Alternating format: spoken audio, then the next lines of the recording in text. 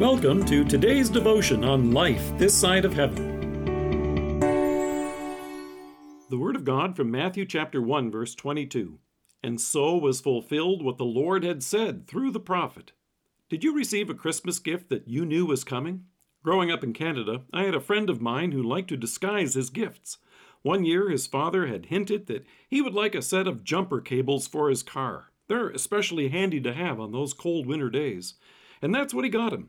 However, he wrapped them up in a long, thin box in the shape of a hockey stick.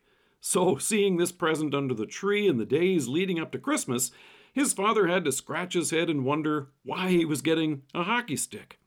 God was abundantly clear in telling you and me what we were going to get for Christmas. There was no doubt about it. Throughout the season of Advent, leading up to Christmas, we heard just some of the many wonderful announcements that God gave to the prophets concerning the coming Savior, his birth, and what was to follow. And it wasn't just one or two different promises, it was hundreds. For example, Micah announced that the Savior would be born in Bethlehem. In Isaiah, we heard that the Savior would be born of a virgin, and that's what happened. So Matthew tells us all this took place to fulfill what the Lord had said through the prophet. But then we hear what was to follow. Joseph and Mary would have to flee with the child to Egypt to escape King Herod, who wanted to kill him. They would stay there until Herod's death, and then God called them to return, just as Hosea the prophet said it would be. And Matthew tells us, and so was fulfilled what the Lord had said through the prophet, out of Egypt I have called my son. When they came back, the wrath of Archelaus prevented them from returning to Judea, so they settled in the north, in Nazareth. And that was also how it was promised in the Old Testament, and we hear, so was fulfilled what was said through the prophets, he will be called a Nazarene.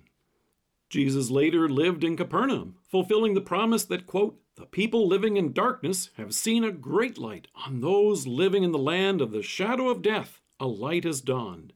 And so, you can see a pattern here. It wasn't a set of jumper cables masquerading as a hockey stick. No, it was God himself in the flesh, doing exactly what he had promised to do. When Jesus went about healing those who were sick, Matthew reminds us, this was to fulfill what was spoken through the prophet Isaiah. He took up our infirmities and carried our sorrows. When Jesus taught in parables, Matthew points out, so was fulfilled what was spoken through the prophet.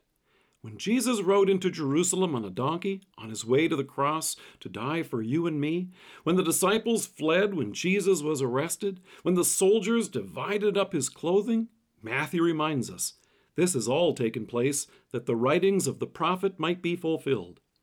In the book Science Speaks, authors Steve Stoner and Robert Newman looked at the statistical probability of even just 8 of these promises being fulfilled in one person. They note, the chance that any man might have lived down to the present time and fulfilled all 8 prophecies is 1 in 10 to the power of 17. That's 1 followed by 17 zeros.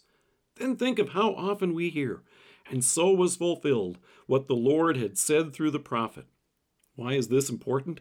It may not always look like it, but God is faithful in fulfilling all of his promises to you. In great love for you, God has ensured your salvation. You can be certain that you are well loved and forgiven. You can be sure that he is with you in this new year. And you can be sure he has prepared a place for you in heaven and is coming again in glory. Of that, you can be absolutely certain. Let us pray. Merciful God, thank you that you fulfill all of your promises. Amen. Thank you for joining us. If you're listening to us by podcast or on Alexa, we invite you to browse the resources that are available on our site at lifethissideofheaven.org. God bless you and have a great day.